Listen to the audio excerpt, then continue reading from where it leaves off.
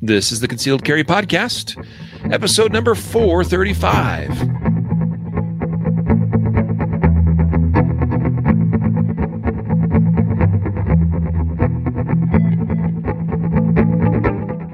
And welcome to the Concealed Carry Podcast, part of the concealedcarry.com network.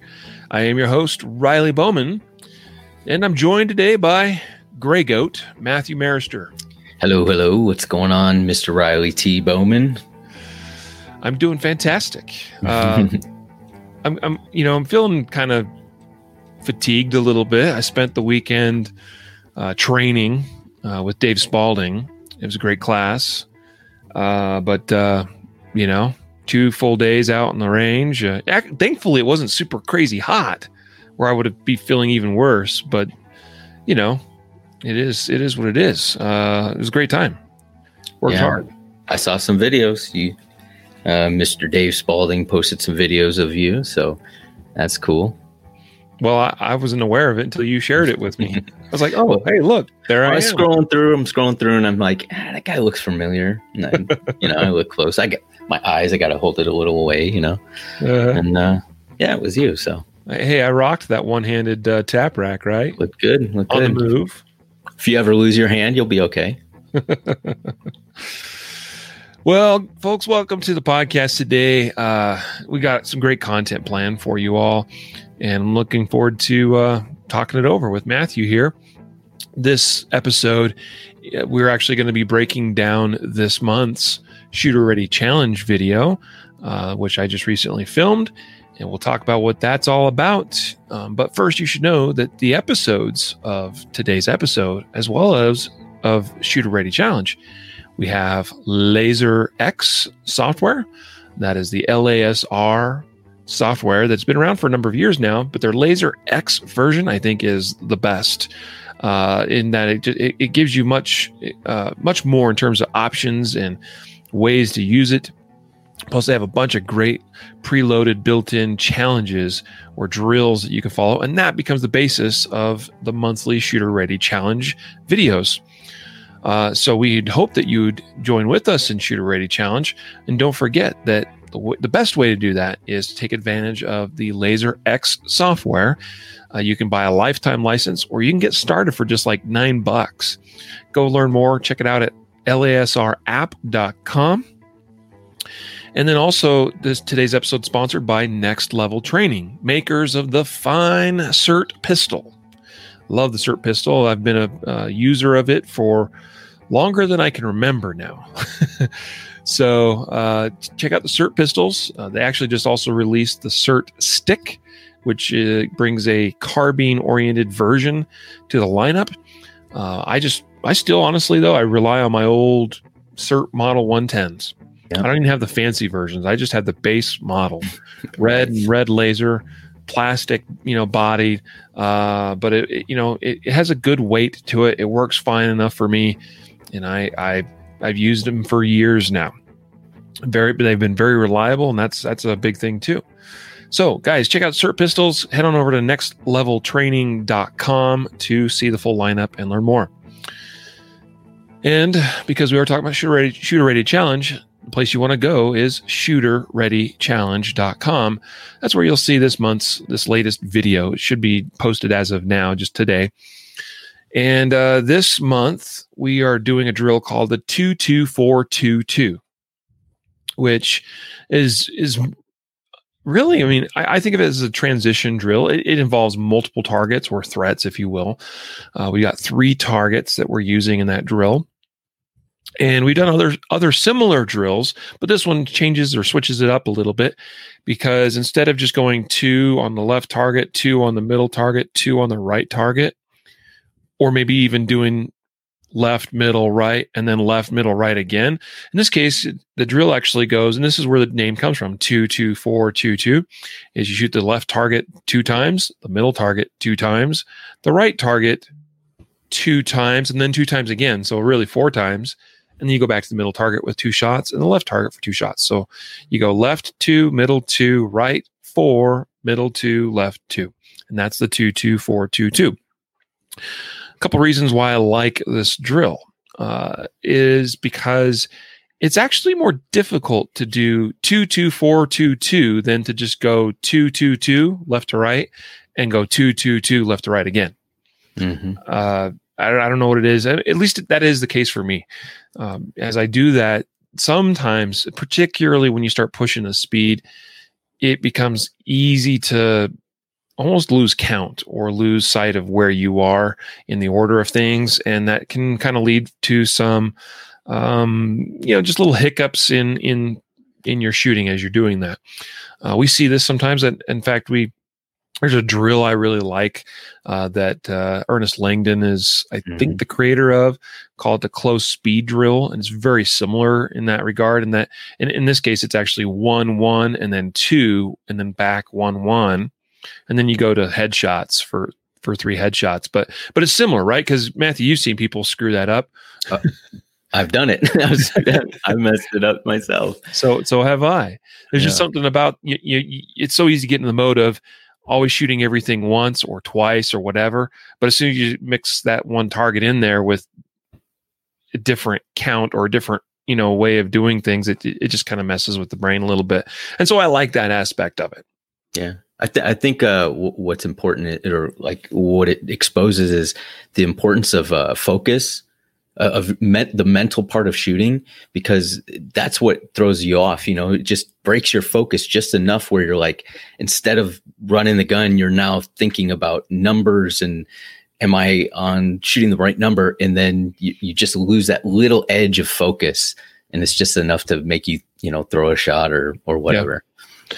Well, like, even if you watch the Shooter Ready Challenge video this month, there's one of the runs where I kind of put 3 rounds on the middle target on one, after I went 2, 2, 4, came back to the middle one, and I fired 2 and kind of started firing a third. Like, I actually hit it 3 times.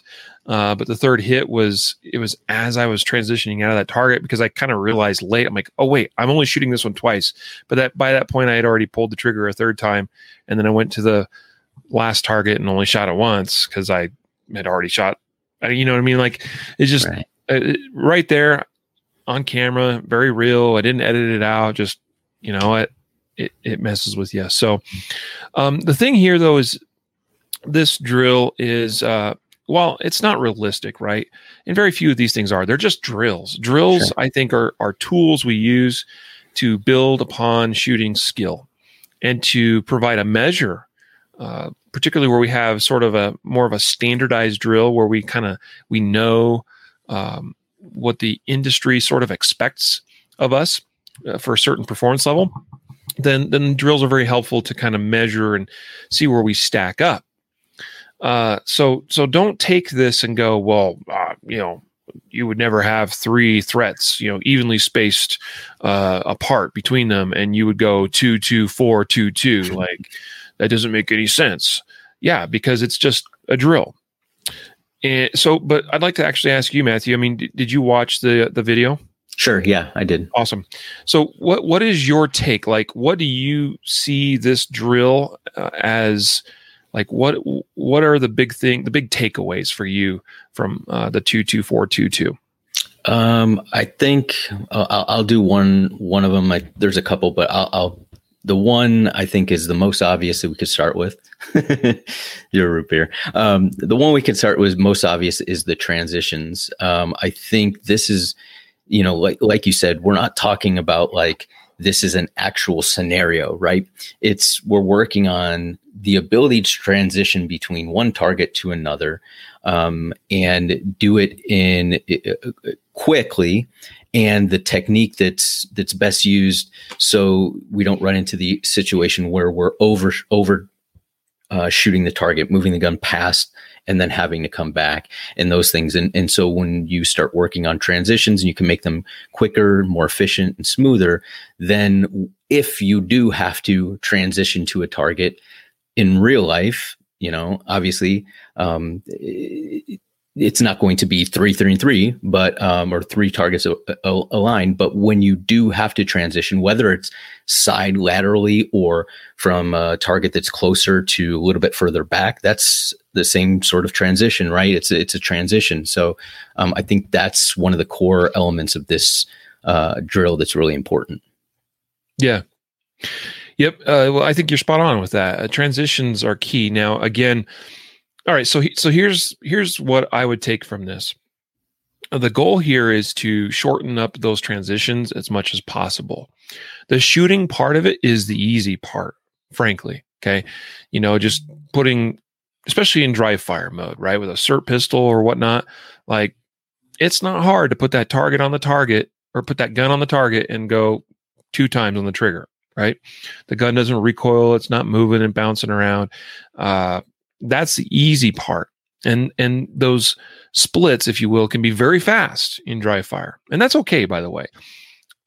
Provided that what I would make sure that folks don't miss out on is seeing a sight picture every time they press a trigger. All right. Because if you just see one sight picture and you just smash the trigger twice, and then you transition, you see one sight picture and you smash the trigger twice, that's called a double tap. And a double tap will get you in trouble. I mean, it could actually get you in trouble legally, I think, right? But really get you in trouble because quite often that first shot will hit, second shot will miss. That's just the way it goes, unless you're super close. So we always need to get into the habit of see sight picture, press trigger, see sight picture, press trigger. Every shot needs to be attached to a sight picture. But again, the shooting is the easy part here. It's those transitions that is a little bit trickier. And then, of course, we've already kind of touched on the extra element of losing count and getting confused a little bit because that third target you're actually shooting 4 times, right away, as opposed to the other. Every target gets 4 shots. That's the thing. They all get the same number of shots. It's just that the way you go about that third target is different. So the transitions, and I talk about this in the video. The idea is to get those as short as possible. I don't want people to think about this in terms of. Don't think in terms of split times and transition times so much, like that there's like this goal, this number that you need to get to necessarily, and don't be too focused on splits and think that what I'm saying is your transition time needs to be as short as your splits. But that's sort of the idea a little bit. In other words, like when I think in terms of, okay, let me back up. Matthew, when we have somebody shoot a drill that has multiple shots and we're like, hey, shoot this target twice, shoot that target twice, shoot that target twice. Typically, what is the cadence of shots that you hear from that shooter? So let's just say we're going to do a like an El Pres, for instance. Mm-hmm. Can you kind of give us what the cadence of that would sound like? Yeah. So typically you'll see like when they're on one target, it'll be pop, pop, and then they'll transition. There'll be a pause and then pop, pop, and then a transition and a pause and then pop, pop. Yep. So there's a definite, if you were just listening, you could probably say, okay, they engaged 3 different targets or they had 3 transitions, whatever, during that, even if you didn't see just by the cadence. And we get that cadence because of a couple of reasons. One, either because they are double tapping each target, and then 2, because their transitions are slow. All right. And so we want to avoid the double tapping. We want to have every shot attached to a sight picture. But when I think in my brain that I want to, like, I have filmed myself before and I go, oh, wow, like that kind of sound like bop, up, bop, up, bop, up. When I then reshoot that and tell myself, I want that to sound like this instead, bop, bop, bop, bop, bop, bop, it really helps me to drive those transitions. And that's what I'm trying to get at with this, is that your transitions will really shorten up when you try to make that transition in the same amount of time as there would typically be in between your shots on a single target. Now, why is this relevant, I think, to can we find some correlations to real life with something like this, with particularly practicing transitions? And I would say, yes, I think you can, even when you only have one target or threat. Let me explain. When you learn how to transition very well, I think it also makes it, I think the skill is also enhanced to being able to track a target. Because that's when you have a moving target, which most shootings, that's what you have. When you have a moving target, every shot has a transition in between it. Right? Mm-hmm. It may be one target. And even if the target isn't moving, you're likely moving, and that's, one or the other is moving. So in either event. Mm-hmm. And so when you have even just a single threat that's on the move and you're on the move or whatever, the point is because even if you have a stationary target, but you're moving, well, it appears the same as so if you and your threat are moving, then you're just in relation to you, the threat's just moving faster than it would be if you were standing still. And then, of course, we have the extra little bounce with your own steps and stuff. And so that's all got to be accounted for. But but just looking at purely from the perspective of moving target, what that is, to get good hits on the target each time, is every shot has to have a sight picture. And to maintain that sight picture, you have to keep the gun moving. And so what that is a transition every time. The target was here. I saw my sights. I was tracking him, pressed trigger. Gun recoiled. I came back down. Target had moved some more. Second sight picture, second shot, right? And you're just moving and tracking and transitioning from shot to shot to shot to shot. So that's where I think learning, while someone might look at a drill like the 22422 or close speed drill or whatever and kind of say, well, that doesn't really apply to real life. Well, not directly, it doesn't, but the skill and the ability to be able to shoot and transition quickly over to this other location, see a sight picture, and fire that next shot, that is not much different than just shooting a moving target. At least that's my feeling of it. All right. There's probably those that would disagree with me, but so that's really what it comes down to, is we want those transitions to be as short as possible. We want every shot to be attached to a sight picture. And if you work on and really nail down the 22422 drill, you're going to be well on your way to making big gains in that area, skill-wise. Yeah, what I think is interesting about the drill and something like this is, and when we break out of the idea that it's a scenario, right? When we look at it as a skill, you can, because the tricky part is when, obviously, if I'm further away, my getting those sight pictures is going to take slightly longer because I need to be more accurate. Like I have less wiggle room, right? So I think the tricky part is you run this at different, you can run it at different distances and kind of get the idea of how long does it take me to actually get a second sight picture when I'm 2 yards from the target, if I'm, using a flashlight picture, whatever, term you want to use, versus, I'm 10 yards away, and how long, because obviously, we run those changing gear drills where, it really gets you to focus on, I can't always shoot the same speed. And it's always driven by what am I seeing with my sights? Yep. And so this is a really good drill in saying, hey, you're going a little too fast, right? Like you can crank off rounds at 3 yards and double tap and fly through it, but try that at 7 yards and you're probably not going to have the same outcome. So I think it's a good drill that you can run at different distances and get different results in different sight pictures and run it. It's almost completely different. Yep. Yeah, that's a great point too. If you want to also kind of mix things up, if you have the ability to set up, even with this LaserX software, and have 3 targets but placed at different distances. Typically, I put my paper up on the wall or whatever. One thing you could do actually, though, to make it real simple, is you could actually you could actually, well, the drill in the actual software for the 22422 says just to use 8.5 by 11 sheets of paper. So you could actually, here'd be one thing you could do. You could actually put an 8.5 by 11 for one target, then cut an 8.5 by 11 in half, turn it horizontally or vertically at that point, put it for your second target. It's going to be about half the size of the first target. Then cut that other 8.5 by 11, or the other half that you'd cut off the middle target, and cut that in half again and stick that as your third target. And you'll have 3 progressively smaller targets. And that'll be another way that it'll really kind of show you how you need to meter your speed according to your sights. That is the key. Rather than learning when the target's this big, I shoot this fast. When the target's that big, I shoot this fast.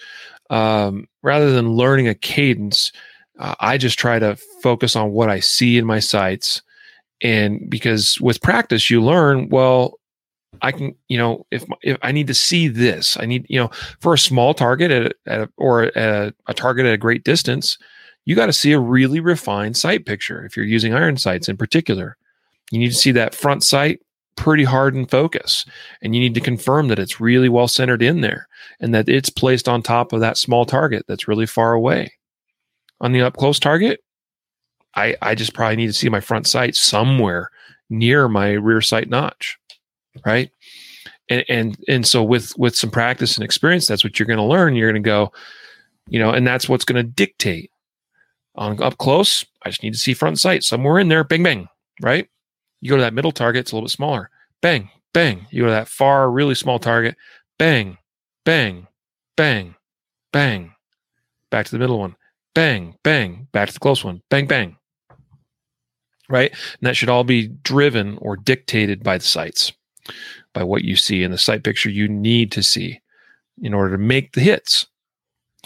I actually had quite a interesting conversation with Dave Spalding. I actually drove him to the airport Sunday evening, and we were just talking about things, and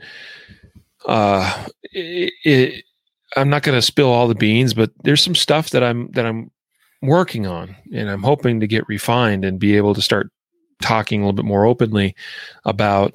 But it definitely ties into this idea of sights dictating your shots, and how one might go about learning that. But anyway, all right. So we digressed a little bit, but it's all good stuff, I hope. Transitions, multiple targets, multiple threats. Lately, Matthew, there's been more and more of these incidents involving these riots and protests and mobs of people. And they block streets, they surround vehicles, they've tried to take people out of vehicles. And there's been more, just in the last week, there's been like 3 of these shootings, right? Where either the occupant of a vehicle has shot into the mob, okay, or at a person that's trying to pull them out, or we've had cases too where someone in the mob shooting into the vehicle. And so I think that's kind of the most realistic or the most real example we have right now, where actually potentially having multiple threats could actually be a thing. What's your take? Yeah, I think as I watch some of the videos or hear about the stories, and because not all of them have really good video, and it's hard, right? Because sometimes a report comes out and it says, hey, this person shot, and then this person shot, and then you get a video and it might support that, but it looks like maybe this person shot first, and you really don't know, right? But as far as the context of transitions in multiple attackers, I think one of the standout things, especially about this, is when we think about multiple attackers, at least traditionally, we think about, all right, there's an attacker and they're in a group and they're basically all in the same kind of general area, or maybe there's a transition but they're mostly over there. But what I see is the scary thing about the mob or the group, surrounding a vehicle is it really, truly, and we talk about scanning, right? Like scanning the area and looking for additional threats even behind you and things like that. But it really is 360 degrees, and you don't necessarily know who the attacker is, and because there's so many people. And, you might see somebody up close pointing a firearm at you or something like that, but that might not be the person who's shooting. Maybe there's another person 6 people behind that's just, lobbing rounds towards your general direction, and you don't know. So it really kind of made me rethink about how, when I'm trying to get somebody to learn, and kind of, for example, I did a little session today, and we shot probably, I want to say, over a period of an hour and a half, probably 80 rounds, which isn't a ton of rounds. But what he walked away with, and he said it to me, and it was good, because he was like, I've never thought this much about how to shoot. And that was really important to me, because I thought that's exactly what I was trying to do, is to get you to think, because I know you can hit these shots. I know you can make these shots, but what I don't know is how you're going to evaluate a scenario and transition between targets, or decide to shoot this target.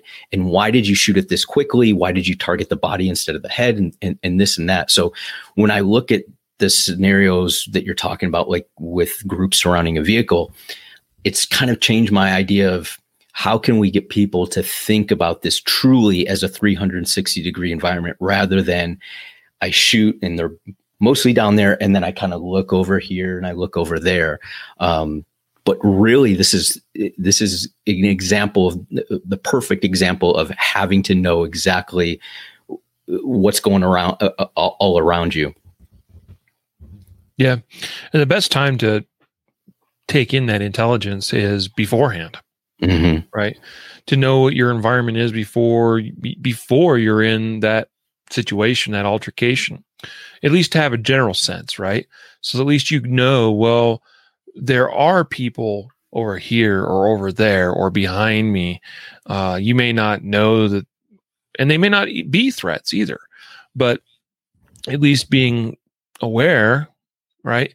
I'll tell you what, we have to be careful that we don't get in the habit of see bad guy fire 2 times and then instantly start turning our head and looking for other threats, because your bad guy may very likely still be a threat. So priority number 1 is taking care of that immediate threat right then and there. And only after we can ask ourselves the question, is he no longer a threat? Is he down? Then do we start being concerned about the bigger picture, as far as, to our left, to our right, behind us, etc. Yeah, good thoughts there. Elke here, is commenting from Travis Haley in the comments saying, to see the world. That's what I'm talking about here. Like, in again, to do that, you want to be doing that before you're ever drawing the gun and firing shots. Not being completely blind, and perhaps that's why you end up in a situation in the first place, is you were blind to that initial threat, and they ambushed you. Well, that's a really bad place to be, and it's a really bad place to then go, oh wait, is there something else? So situational awareness goes a long ways, and it's honestly it's bigger than just having head on a swivel. There's more to it than that. But anyways, all right. So, let's talk again about, all right. So we're seeing some of these incidents where people are drawing guns and defending themselves in some of these riots and protests and whatnot, without, getting in too many specifics. But just recently, there's that one in, was it Arizona? That it was Arizona, right? I think so. With the dude with the AK. Yeah, I think that was Arizona. Yeah. That's an interesting one, right? Because you have a vehicle driver who's armed, and is approached with a man with a gun outside the vehicle who is apparently a part of this protest. And so, and the dude that fired the shots from within the vehicle says that the man approached him with the AK pointed at him. Well, by golly, that's a threat in my book, right? And so, that's your threat, right? That's your immediate threat that has to be dealt with. But there may be others, right? And what if that guy goes down and somebody else picks up an AK, right?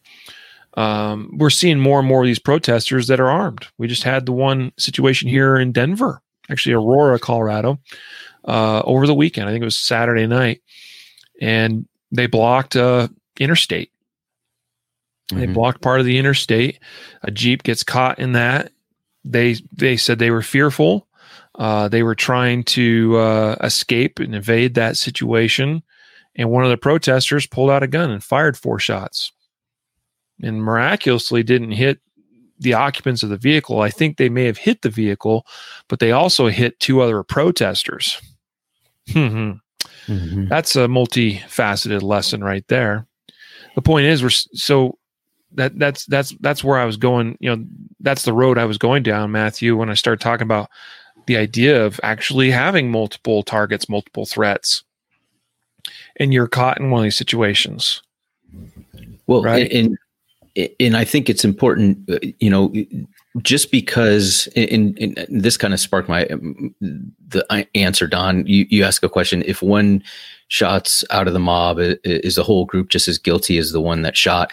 I want to address it legally because obviously, there's a lot of nuance to that. But I'll say tactically, and tying it into multiple targets, is think about one shooter in a mob, right, or a group, and you may not know where that shot actually came from, and so you may perceive that these people, they may be armed with bats or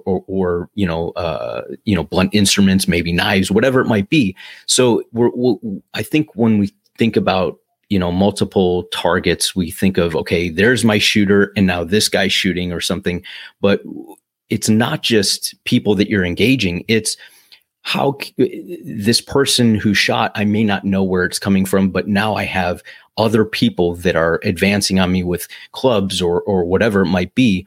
And so how do I just start smoking everybody in the general area? And it's probably not going to be your choice, right? Because I don't know how many rounds you typically carry, but there's probably more people than you could potentially carry rounds on you, right? So if your idea is just to smoke everybody in the whole area, eventually you're going to run out of ammunition, and then what? So I think the idea is being able to identify the threat, identify, is this threat worth shooting, right? Can I shoot it without even know that there's other mob people in the mob? It doesn't necessarily mean you're just going to start shooting them, right? So I think this puts an extra layer of complexity into, do we shoot? How quickly are we shooting? Are we transitioning? Do we point guns at, everybody in the area? And so it's just, it's something that I'm glad you kind of brought up, Riley, because I think we don't typically think about self-defense in a mob versus, when not everybody wants to kill us, but they could potentially be a deadly threat, right? Yeah. Well, let me address a couple things here too. And I agree with you, Matthew, with what you're saying. But yeah, to just start sort of blindly firing into a crowd, I think is a really bad idea. So to kind of address Don's question here, if one shoots out of the mob, is the whole group just as guilty? I don't think so. Or at least I think that's a really, that's a bad place to be in today's world. And of course, in the political climate that we're in as well, that you're going to look like a really bad person if you just blazed 10 people down. Right. Because you shot into this crowd. Now, the thing here is that context is key, like it always is in so many situations. Context is so important. right? So let's just kind of talk through a couple of potential scenarios. You're driving along, all of a sudden you realize, and before you can back out of it, you're on a street that is shut down and closed off to and by all of this horde of people. All of a sudden your vehicle's surrounded, and maybe they're yelling at you and they're chanting, whatever their latest slogan is. And that's going to be an uncomfortable place to be, right? But maybe they're not kicking your vehicle or banging on it or breaking windows out yet. Maybe they're just blocking the street, making themselves heard. So you can't go, but they're not actually physically doing anything, not even really harming your vehicle, right? Well, I would say that's a situation that it's probably not quite time to take extreme measures. If we change it to where some of them start really bashing on your vehicle to the point that it starts becoming apparent that if they can gain access to your vehicle, they may try to remove you from that vehicle. I'm going to take that situation very seriously, right? To me, that's not going to end very well the moment I get pulled out of my vehicle and my vehicle starts getting breached. So when we get to the point where it's one thing if they're denting my doors and my hood and my trunk or something, that's just vehicle damage, okay? And for me personally, I'm not using deadly force to prevent vehicle damage alone. But when it becomes apparent the intent is to gain access to the cab of the vehicle, that's for me where things change. But again, we got to put it in context. Who is doing this? Is it the whole crowd? Are they all participating? Are they all chucking rocks at your windows? Are they all pulling out the bats and trying to bash in the windows? Probably not. If you decide that you've got to use deadly force and using the vehicle is not the answer, right? And that's the thing. If you got a crowd that is violent, then, use of a gun or use of a vehicle, it's all deadly force. Which one's more effective? The vehicle wins every time. Okay. And so there's certainly going to be times where I might consider using deadly force to extract myself from this situation that's getting very, very bad for me. And I'm not going to use my gun. I'm going to use the thing that's more effective. All right. At least that'll be the first thing I think of. Where the gun might come into play is when I have a very specific threat.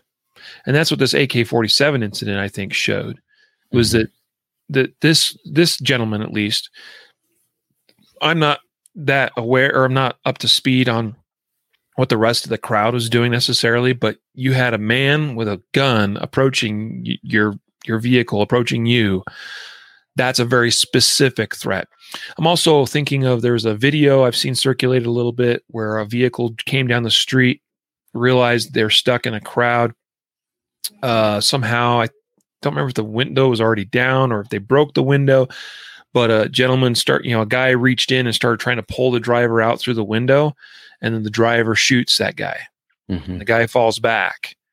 And what do you see? A bunch of people start scrambling. They're like, oh man, And interestingly enough, I'm not really sure why, and I don't know the whole story of that incident either, but that driver ends up getting out of the vehicle with their gun, and people are definitely giving him a wide berth, and he takes off on foot.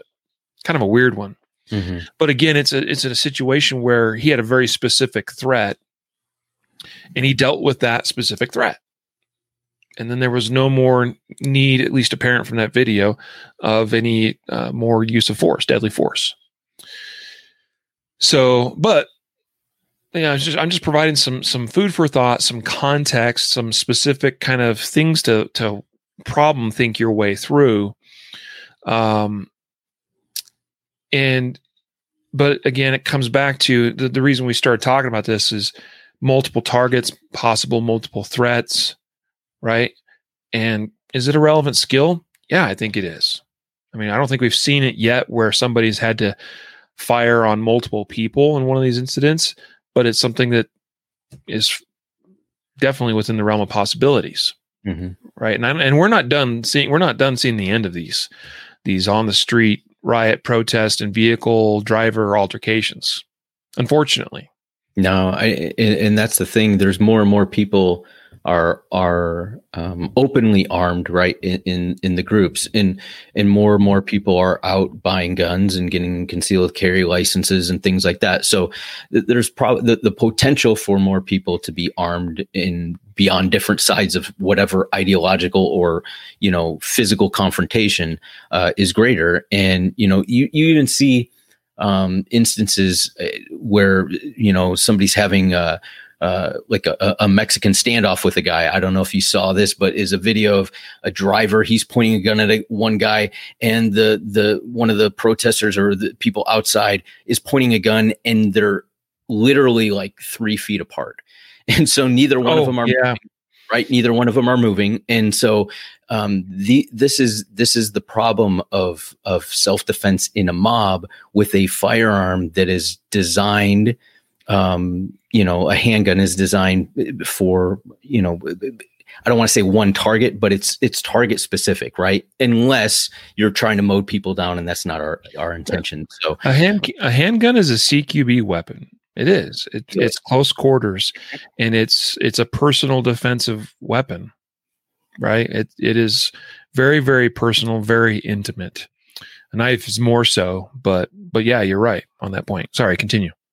No. That was my point. Is just, I think, we're talking about multiple targets and things, and I'm looking at situations like this, and this guy is so focused on this one guy is pointing a gun at him, and that there are other people in that group that are armed, right?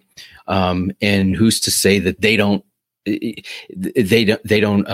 pull out a firearm and say, well, I was afraid because he's pointing a gun at this guy and I'm in the same group and I thought he was going to point it at me and this and that. So I think, kind of to circle back to like the initial point is that I think these incidents and the fact that there are more of them is really maybe giving people a new paradigm on what does it mean to have multiple targets. And I think, and you can correct me if I'm wrong, but I would say before most of these events started happening, you could post something in a chat room or something and talk about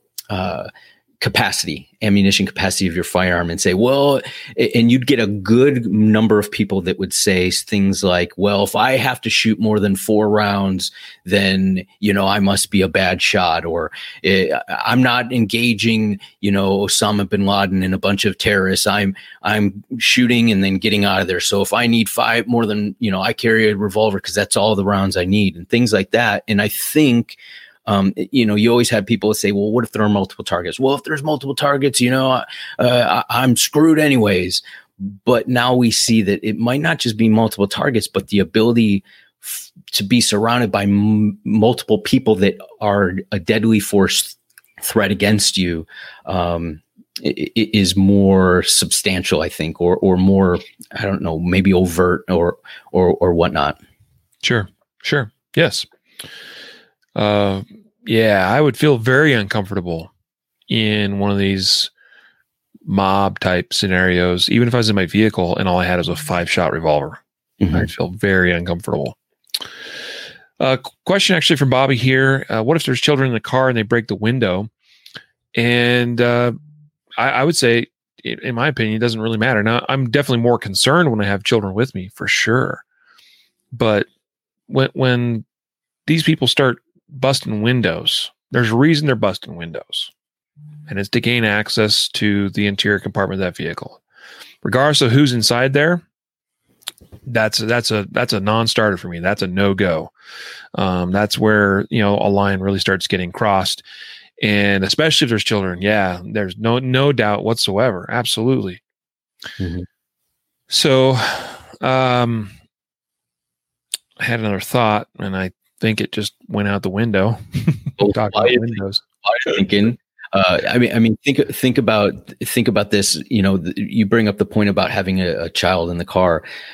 The reason why that changes, right, so drastically is because And Corey mentioned about the one incident where you were talking about, Riley, where the guy shot, he got out of his car and like took off and met police, right? That's him by himself. He can extricate himself. It's him. You have a child or someone else, not just you're trying to get out of this situation, right? And so now imagine if this guy had a child in the car, how much more difficult it is now to grab this kid out of the a car seat or out of the car, and now you're running through a crowd with your kid and a firearm and people that. So it starts to change the ability for you to do other things, right? Like I can't do the same things if I have other people in the car who aren't mobile, an elderly family member or somebody, a young child. So now my options are being more limited, and if my vehicle is out of commission because I can't physically go forward or back, or there's barricades or whatever, now my options are much less. So I think that's one of the things that really changes that for me, Bobby. Yeah. Yep. You're exactly right in that as well. Good thought. So the other thing I was thinking is, because we're kind of on this topic somewhat, let's just talk real quick about avoidance, right? Mm-hmm. I'm just throwing this out there because I really, truly want somebody out there within the sound of my voice to, hopefully this is helpful to you. I don't want to see anybody caught in a situation that they have no control over, right? Because once you're caught in one of these hordes of people, it is out of your control at that point. There's nothing more you can do. You are in their hands. So we want to avoid that in the first place. So here's the thing. You all need to be paying attention to your local news, right? Part of the reason I think these protests are still going on is because of the media attention. As long as we keep giving them attention, they're going to keep happening. All right. I guarantee you, if there's something going on in your local area, it's being talked about on the news. So pay attention to your local news. Know where the different protests and things and events and whatever are happening and taking place. Okay. I knew on Saturday, I was heading to the range that morning to go to this Dave Spalding course.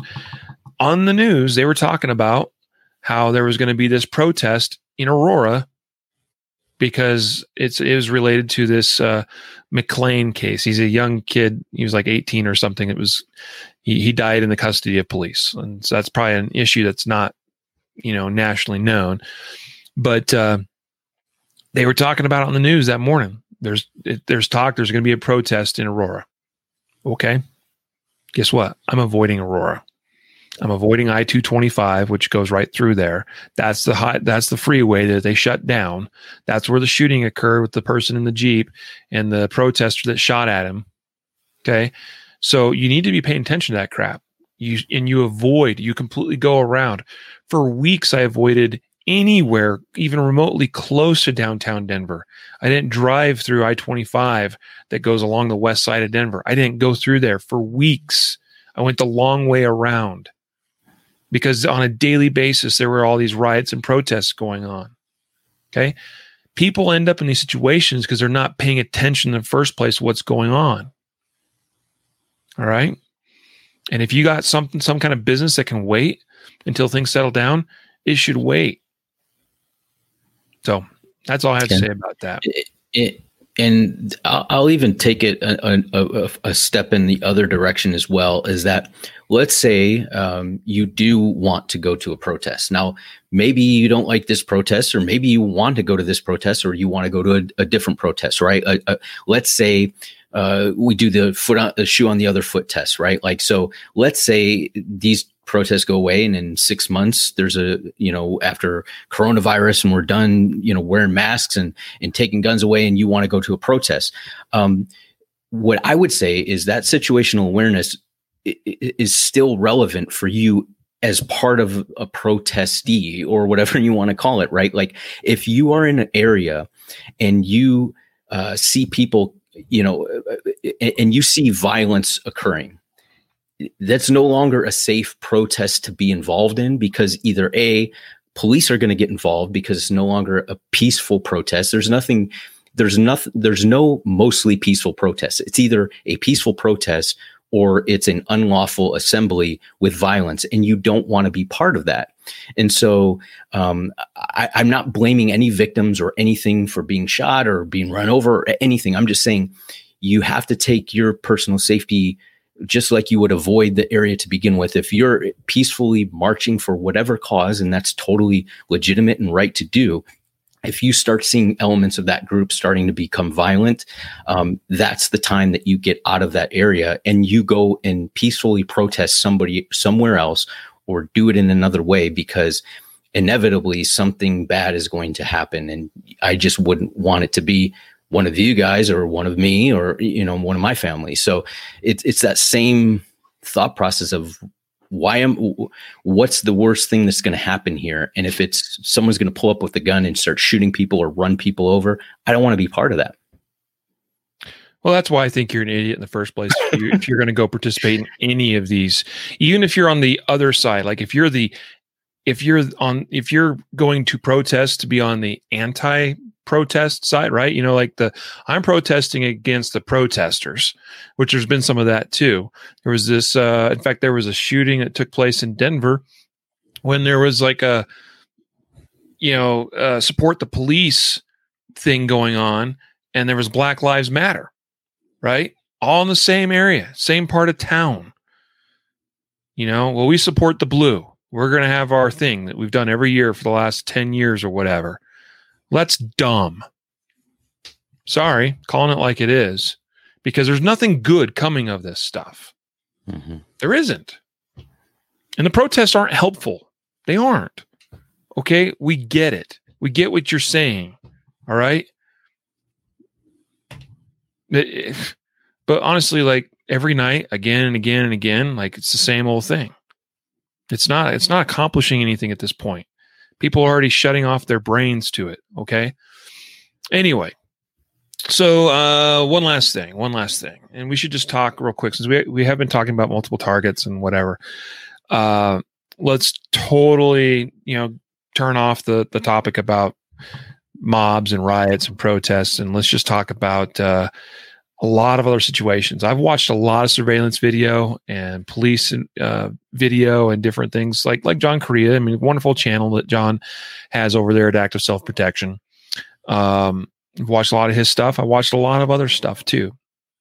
And what I can tell you is that in many common crimes where, violent crimes, and by violent crime, a robbery, a theft, that kind of thing is typically violent. Okay, because they're taking stuff through the means of force. I'm not talking about shoplifting. I'm talking about, a robbery, a burglary, that sort of thing. There's usually multiple dudes involved.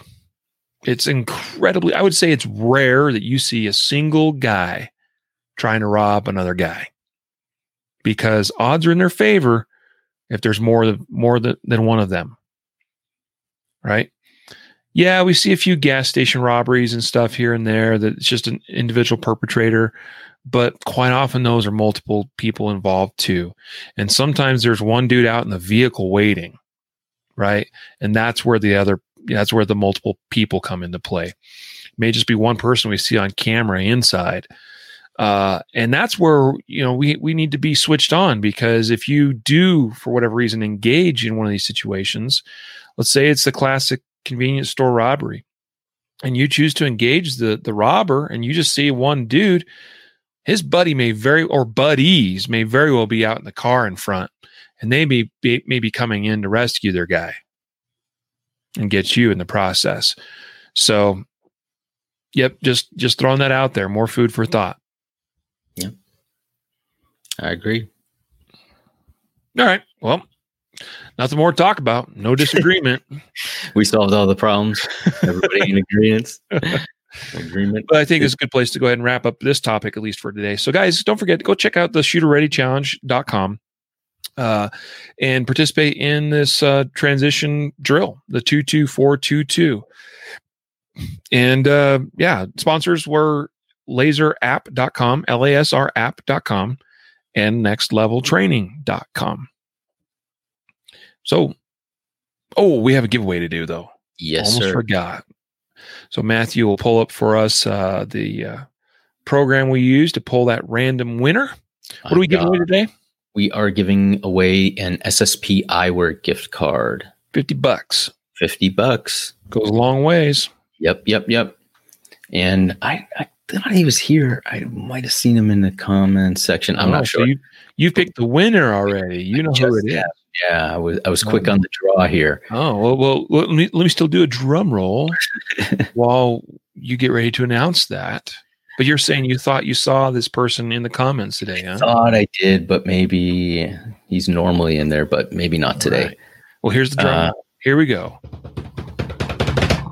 All right. His first name, and I didn't pick it on purpose. It's Matt, and his last name starts with an S. Yeah. Okay. All right. I thought you were picking yourself. No, I wish. It's $50 is $50, man. That goes a long way. Yeah, it does. Yeah. And SSP Eyewear, that's what I was wearing this last weekend's class. Because I like it. And the other thing too is I think that they're great quality, but they're not very expensive. So I don't cry if I scratch them and stuff. Right. So I'm always like scratching and destroying my eyewear. Who does, right? Like that's the worst feeling is to get this expensive set of, sunglasses, whatever it is. And then a week into it, it's like scratch and you're like, There was a dude in the class over the weekend that dropped his prescription Oakleys onto the concrete. And he's like, oh, and I'm like, yeah, that's why I don't have the fancy Oakleys.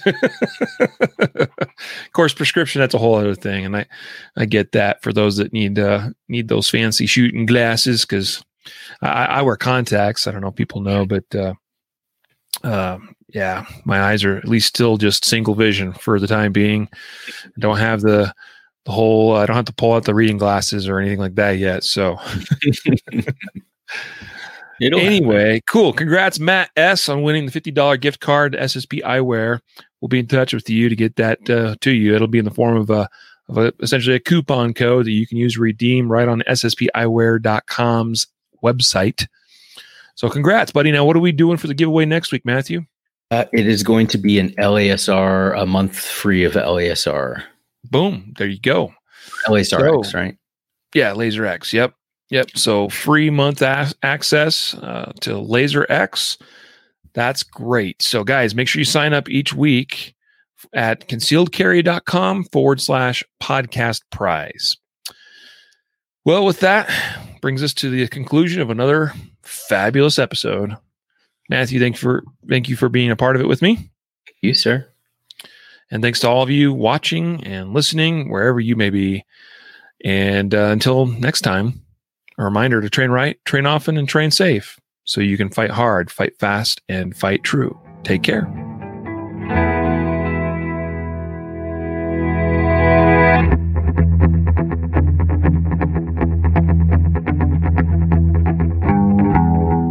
A reminder that laws vary from place to place, and we encourage listeners to seek local legal advice to understand applicable laws.